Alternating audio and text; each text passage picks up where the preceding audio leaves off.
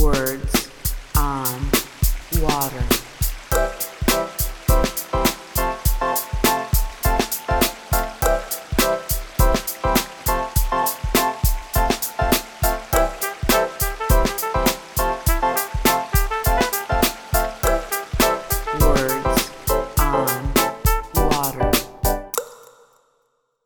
Welcome.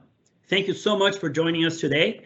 WEF brings to you Dave Ross and Lindsay Mann. They are our attorneys working with Troutman Pepper to advise WEF on the issues of wipes as it relates to the settlement litigation with Kimberly-Clark and Charleston Waterworks. And we would like to provide you today with a sense of what the litigation is and what is not, what its key elements are, what the technical standards being used and addressed are. We also expect to have more information on those technical standards down the line. Also with us today is Bree Nakamura, who is WEF's technical staff on the wipes issue and principal engineer with our activities here. My name is Claudio Trinidad, and I am Senior Director of Government Affairs and working with other associations as well as it relates to the wipes issue. We've been working with this for over 10 years. It's been around, and you will see Dave provide you with some background on that as well, and Lindsay with some information, specific information on the class action suit. So thank you again, and we look forward to a great discussion. Dave, if you could take it away. Thanks, Claudio, and I appreciate the introduction and also the opportunity to participate. Really appreciate the work that WEF does in this space. Before I begin talking a little bit about the settlement, I just want to say, hey, thanks.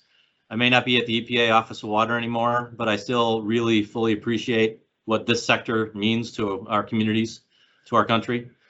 Keep up the great work, both at WEF and also the individual members and out in the communities. The silent, quiet, unsung heroes of everyday life. So thanks a lot. Thank you, Dave. We're lucky to have you.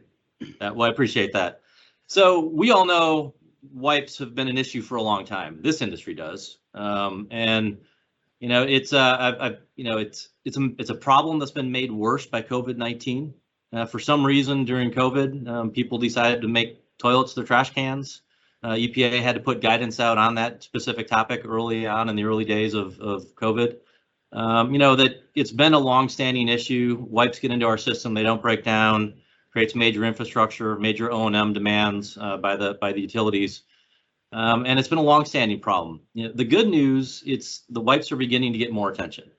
Both in the media, at the state level and the federal level, and also in Congress. There's some legislation moving around the Hill right now that hopefully there's some forward movement that will help the sector resolve both the labeling issues associated with wipes and maybe even breaking down the product when it gets into the system. So we'll see. I know WEF will be carefully tracking that for everybody and providing updates, but I'm hopeful that we'll see some legislation moving. It's a bipartisan issue, which is always pretty helpful, very helpful in today's world. So we'll see. But we all know that for change to happen, it's really got to come from the industry. The manufacturer of these products need to be thinking about what happens when it gets into the system. So, utilities are handling this on the back end. Occasionally, for change to come to an industry, it takes litigation. And that's exactly what's happening in the wipes issue right now. The Charleston Water System has sued some manufacturers of the various wipes products to try to initiate that change through the courts. The industry that has been sued is taking the case very, very seriously, is what I can tell from the outside. And in fact, the conversation today is really about one of the big manufacturers, Kimberly-Clark, has stepped up and is offering to settle the case and make some changes with their product. And so that's a good thing. How the settlement plays out, what's in the settlement, that's for each individual member to make a decision on its own. Our job and what WEF has asked us to do is provide some of the background information on what the settlement is about, what the settlement is not about, so that the individual members can make your decisions on whether or not to participate and what's happening to the industry. I do encourage you all to pay careful attention to this. There will be some additional activity, I think, in the courts going forward. So in addition to following what's happened up on the Hill, up in Congress, pay attention to the courts. Lindsay is our class action expert. I'm an environmental natural resources lawyer. I work in the water, wastewater sector, I think, as you all know. But when we talk about class action litigation, that's a very specialized form of litigation. I'm a litigator, but I'm not a class action litigator. And so I'll ask Lindsay in a moment to sort of walk through what this settlement means for the sector, both for WEF and your members. The one thing I want to just talk a little bit about is, one of the things that Kimberly-Clark has agreed to do for their product going forward is to match their product to a standard. And so the name of the standard is the International Water Services Flushability Group, IWSEG, publicly available specifications, PAS 3 standard. That is a mouthful. So the PAS 3 standard is the way we sort of say it in short. It isn't an ANSI standard. It isn't an ASTM standard, and we all are familiar with the development of those standards. But it is a standard that the Kimberly-Clark will be, measuring their product performance against. I think we'll probably have some conversation later on about what that standard is and is not, just to provide some additional information for the team. But we will, that is one of the more technical, from a technical standpoint. There's a lot of legal stuff in there, a lot of money stuff, or money not stuff, like that Lindsay will get into. I say the word stuff because it's hard for me to explain it. But from a technical standpoint on a wastewater side, the PAS 3 standard is something that you all should be reading and taking a look at, because that is part of the settlement, and that is what Kimberly-Clark is committing to, by I think May 2022, making sure their product complies with that standard. And so that's a key technical piece of the settlement. I just wanted to cover it at a very high level, and we'll have some follow up on that in a bit. Hey, so Dave, with that, it's the technical stuff. Yeah, technical stuff. Yeah, exactly. Yeah, showing the. Still a lawyer, so we still say stuff, but it's technical stuff. I played an engineer on TV once. It was fun in a former life. But anyway, that's why Bree is on. Bree's the technical stuff expert, and Lindsay's the class action stuff expert. And so we're going to turn it over to Lindsay right now to get into the more details on the class action settlement. So Lindsay, please take it away. Thank you, Dave, and thank you to Claudia and Bree for having us today. Just to take a step back, this is a case that's pending in district court and federal court in South Carolina. It's a case, as Dave mentioned, that was brought by the Commissioners of Public Works of the City of Charleston. The group of defendants, the defendant we're going to talk the most about today is Kimberly-Clark, but there are other defendants, including Costco, CVS, Procter & Gamble, Target, Walgreens, and Walmart. So as Dave mentioned, Kimberly-Clark and plaintiff, the City of Charleston, have reached a settlement agreement. That does not impact the claims against the other defendants. So those other defendants are proceeding in the litigation. This settlement does not impact the claims against those defendants. The other thing is, as has been mentioned already, it's a class action, and that means that the City of Charleston brought the action on behalf of itself and all other entities that own or operate sewage or wastewater conveyance and treatment systems. I think the date of the class period is January 2018 to present. So if you operate a sewage or wastewater treatment operation or system, or if you have from January 2018 to present, you are in the class. And so you should pay attention to this settlement because it will impact your rights going forward. Most people think about class actions and they think about, big dollar settlements and you get those letters in the mail that say, you're entitled to your $3 back because you overpaid for your DirecTV. That's not this kind of settlement. This is a different kind of class action. It involves only injunctive relief. So there's no claim for monetary relief. It's only injunctive relief, which means the kind of relief that Dave was talking about. Kimberly-Clark has agreed to meet this standard by a date certain.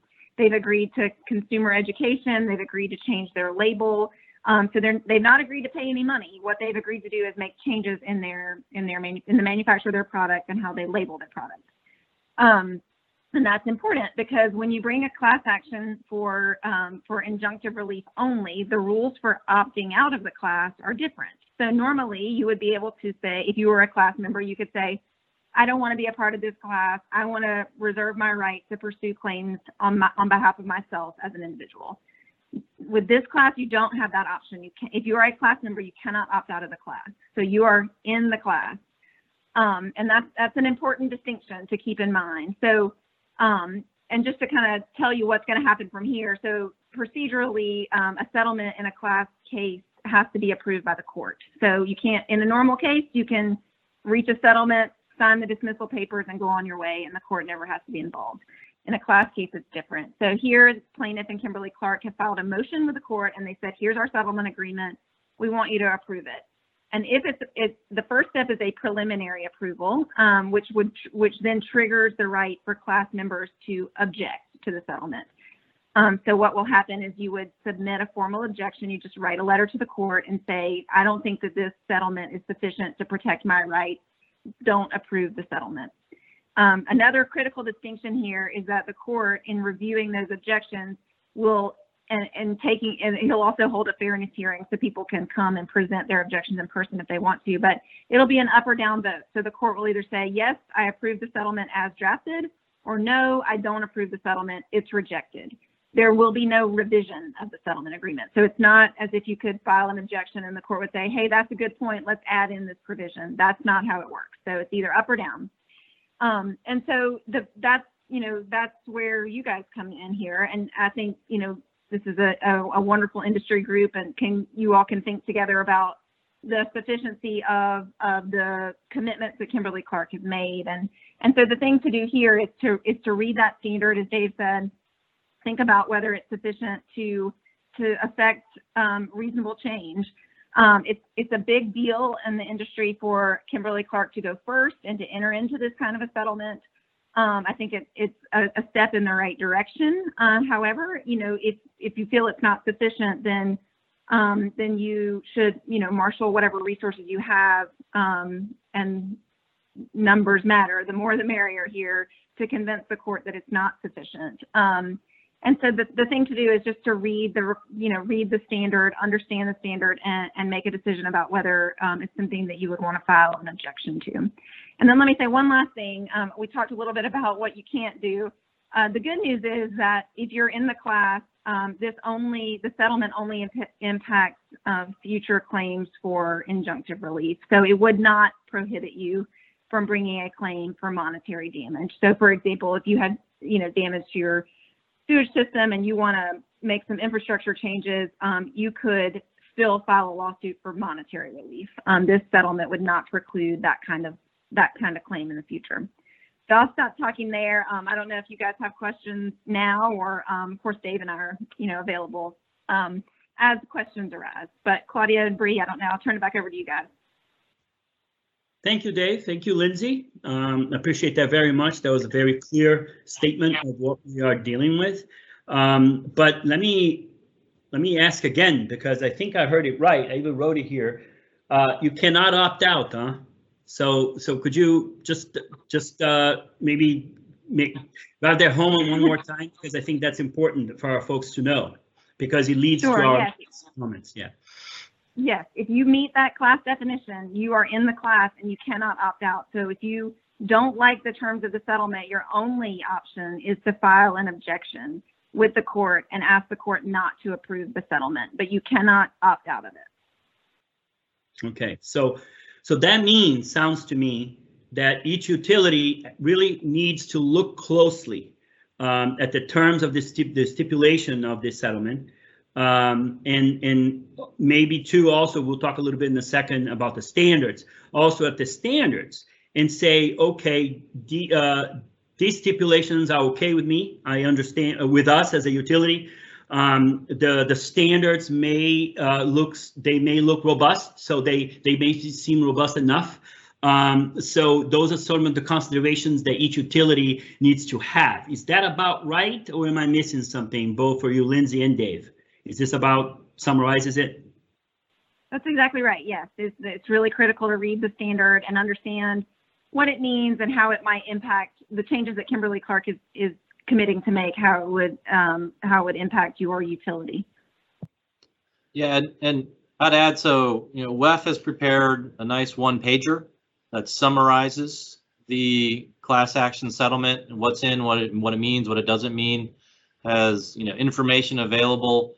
The stipulation, the draft stipulation itself, is really not that long to read. There's a lot of other stuff that goes around it. That's a bunch of lawyer stuff.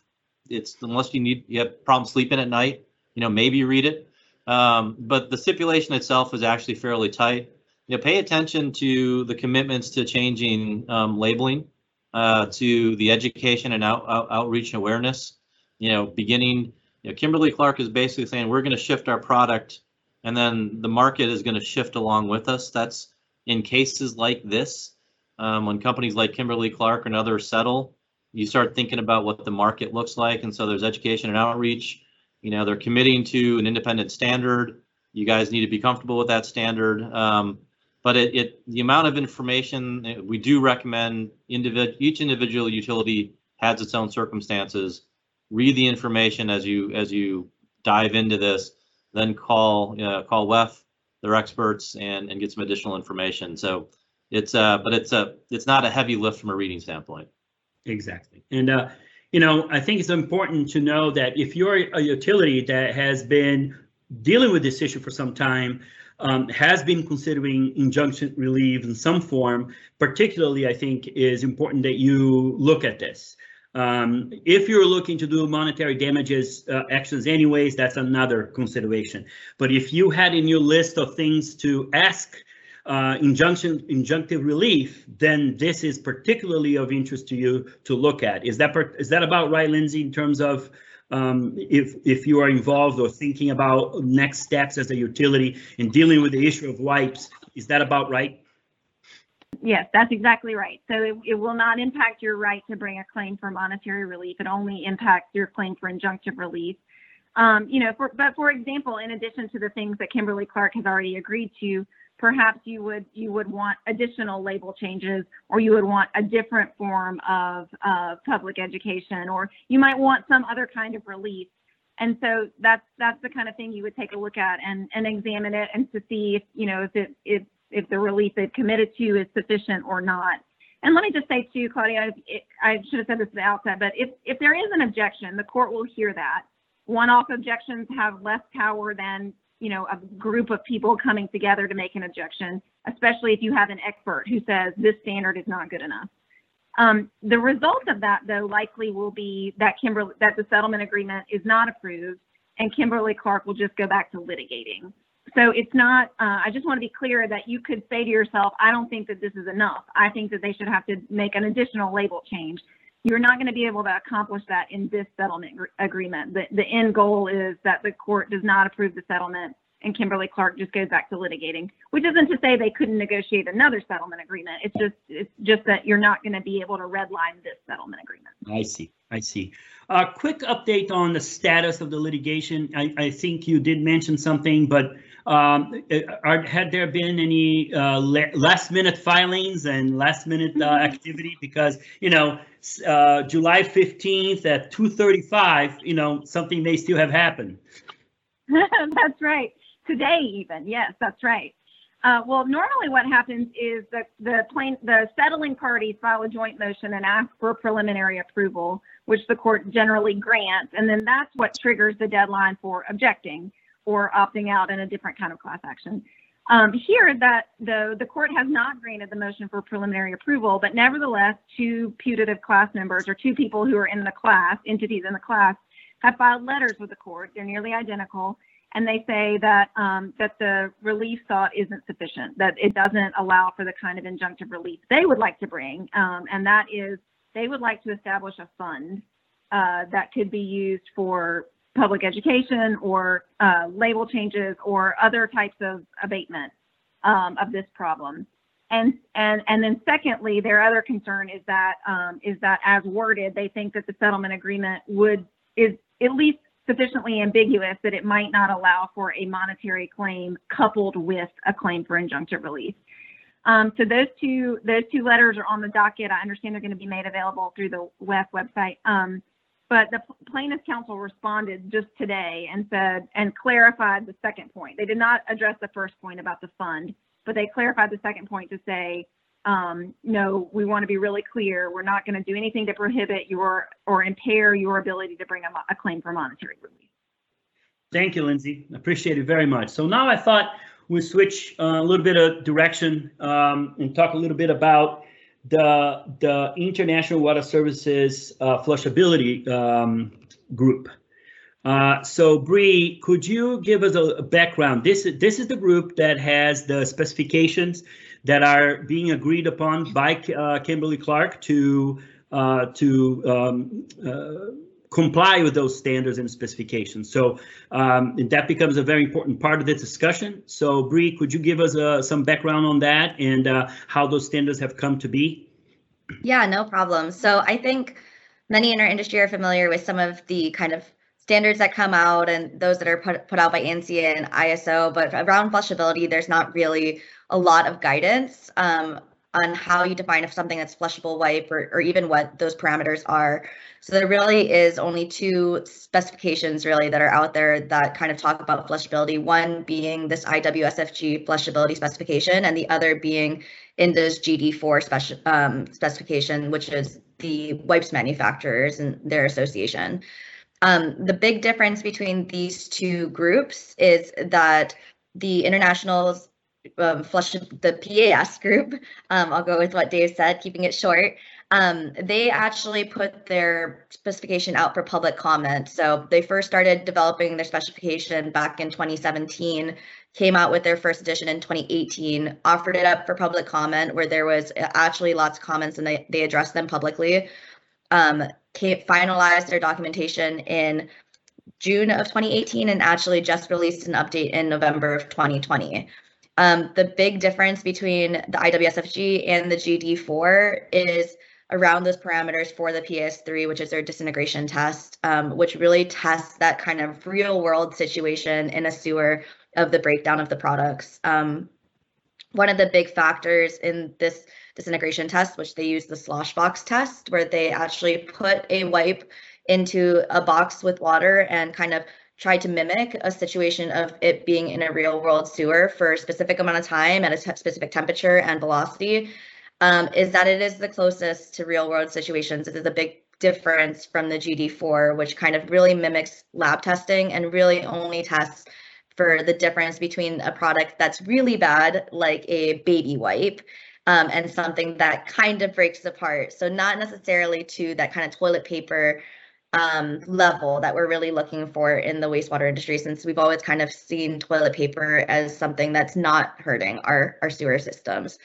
So that's the big difference. The IWSFG is an international group, like Claudio mentioned, so they do have representatives from all over the world, including Australia, Japan, Spain, Canada, New Zealand, and then the US, with the US voting member being NAWA currently. So it is publicly available. People can view it on the website, and I'm sure we will be coming out with a little bit more information from some of those experts that we had that helped work on that standard in the future too. WEF is looking forward to providing some additional information on the standards themselves and have that available, and also the ability to have Q&A. So we're planning on that as well, so that the standard that is being that Kimberly-Clark is availing themselves of, that folks understand what that is and how it's being developed. Now, in terms of its robustness, WEF, as wastewater sector, we understand that to be, from our perspective, the strongest standards that we have out there. But whether or not they are robust enough for utility and their needs and what you're dealing with as a utility, that's an evaluation that you have to make. The website for the IWSFG does have a lot of information on how is those standards or PASs or public available standards were made available or developed. There's a lot of testing going on. There's also some research at different universities. So it's something that is that's been taken a long time to develop.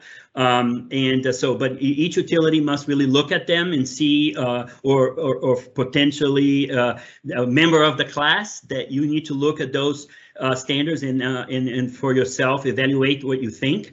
If you have questions or you'd like more information, WEF can help make that possible to have your questions answered. It's WEF's role here is an educational role, and to make available information that you need to make your decisions on this issue. So going forward, if you have questions on that, you can check with WEF's website WEF has a website that we're pushing. We'll look for social media and also in our press releases or information, because it's now on our website, a website that has all this information and the documentation on the litigation. So it's a one-stop shop for information on this. So feel free to go there and get that information. So with that, that's what we had. I don't know if there are any more questions or additional or final comments of any of you here in this discussion. I think, Claudia, let's hit one more time, because we use the word injunctive relief and monetary relief, and maybe just talk a little bit of like real world what that means. So if you're utility X in town, a township somewhere in a state, and you've had clogs in your system, whether or not it's in the pump station, or you've had a pump blow out, or you've had major O&M to reduce, having to go in and deal with the clog. There's real money either in capital outlay to replace a pump, fix a pump station, repair a pipe, repair a sewer, or the additional operation and maintenance, having to consistently go and deal with that. Even if it's not the infrastructure impairment, there's the annual operation and maintenance budget that is so critical to the sector, right? And so if you have to kick over a couple $100,000 to go deal with a continuous clog situation, that means you're not doing your other maintenance that you need to do throughout the rest of the system. That's monetary damage to the system from clogs that might be or might not be caused by wipes and other things in the sewer system. And so if that has happened to utility and you want to pursue litigation against some of the manufacturers of some of these products that are causing those problems, this lawsuit, and Lindsay will correct me if I'm wrong, doesn't prohibit those cases. You still have that avenue in front of you. What it does prohibit, the injunctive relief, is if you want to sue for the monetary damage and then ask the court to say, and oh, by the way, manufacturer X, stop making this product or make this product different within X period of time, warn our customers about it. That is asking the court to order a private entity, a company, to take action in response to litigation. That's the injunctive relief component that is closed out after this settlement, at least with respect to Kimberly-Clark. And so that's why I just wanted to sort of put the real world example out there as the differences. Lindsay, did I get that right? That is exactly right. Yes, you're exactly right. So if you want to bring a claim for money damages, as you said, there's some issue and you have damage and you want a money judgment, then you are good to go. You don't have to pay attention to the settlement. If what you want is for Kimberly-Clark to meet a different standard or to say something different on its label, then you should pay attention to this settlement, because you will be precluded from bringing that kind of a claim in the future. Well, let's keep in mind too that, so you're good to go in the sense that you may have an action, right, Lindsay? It's different on your burden of proof. You're still going to have to make your case, right, for the damages, and you're going to have to show how those specific those wipes caused specifically the problem in your, in all the other legalese that come with it. That still all holds. What we're saying is you're still allowed to bring an action, and then you're going to have to do what you're going to have to do to demonstrate and support your case. So I think these are very important distinctions, and it's important that each one of our utilities and our members consider as they think about this. One last question I wanted to make it clear, because Dave set a standard for us to speak clearly here today, and that is deadlines. And when do we have a deadline on the table right now, Lindsay? No, there's no deadline on the table. So once the court, and usually courts do grant these motions for preliminary approval. Once that happens, that will trigger requirements from the settling parties. So City of Charleston and Kimberly-Clark will then have to issue notice to impacted parties, including all potential class members. And that notice will clearly lay out what your deadline is. It'll say you have to submit your objection by this date. The court is going to hold a hearing on this date. You don't have to come, but if you want to come, you have to show up on this date. And it's designed to be very user friendly, and the court will actually approve the form of the notice as well. So you do not currently have a date, but you will have a date once the court grants that motion for preliminary approval. So that's what we had. We had thought of this through, and our plan was to deliver to you information on the litigation, on the status, what some of these elements meant, what some of the important aspects of the litigation, including the standards that are being used. So we also expect more information on that, and to talk to folks that are true experts on the development of those standards. So we expect to bring you more information on that as well. So with that, unless folks have anything else to add, I think that this concludes our session today. So I'd like to thank you, Dave, and Lindsay, for bringing such expertise in such a clear way. We appreciate that very much. They also have been keeping us informed of the status of the case and the filings as of today. So you have the latest. Bree, thank you so much for your overview of the technical side of things and being such an asset here at WEF. So if you have any questions, please, on our website, you have our contact information as well. So thank you so much, and thank you all for participating today. Words on water.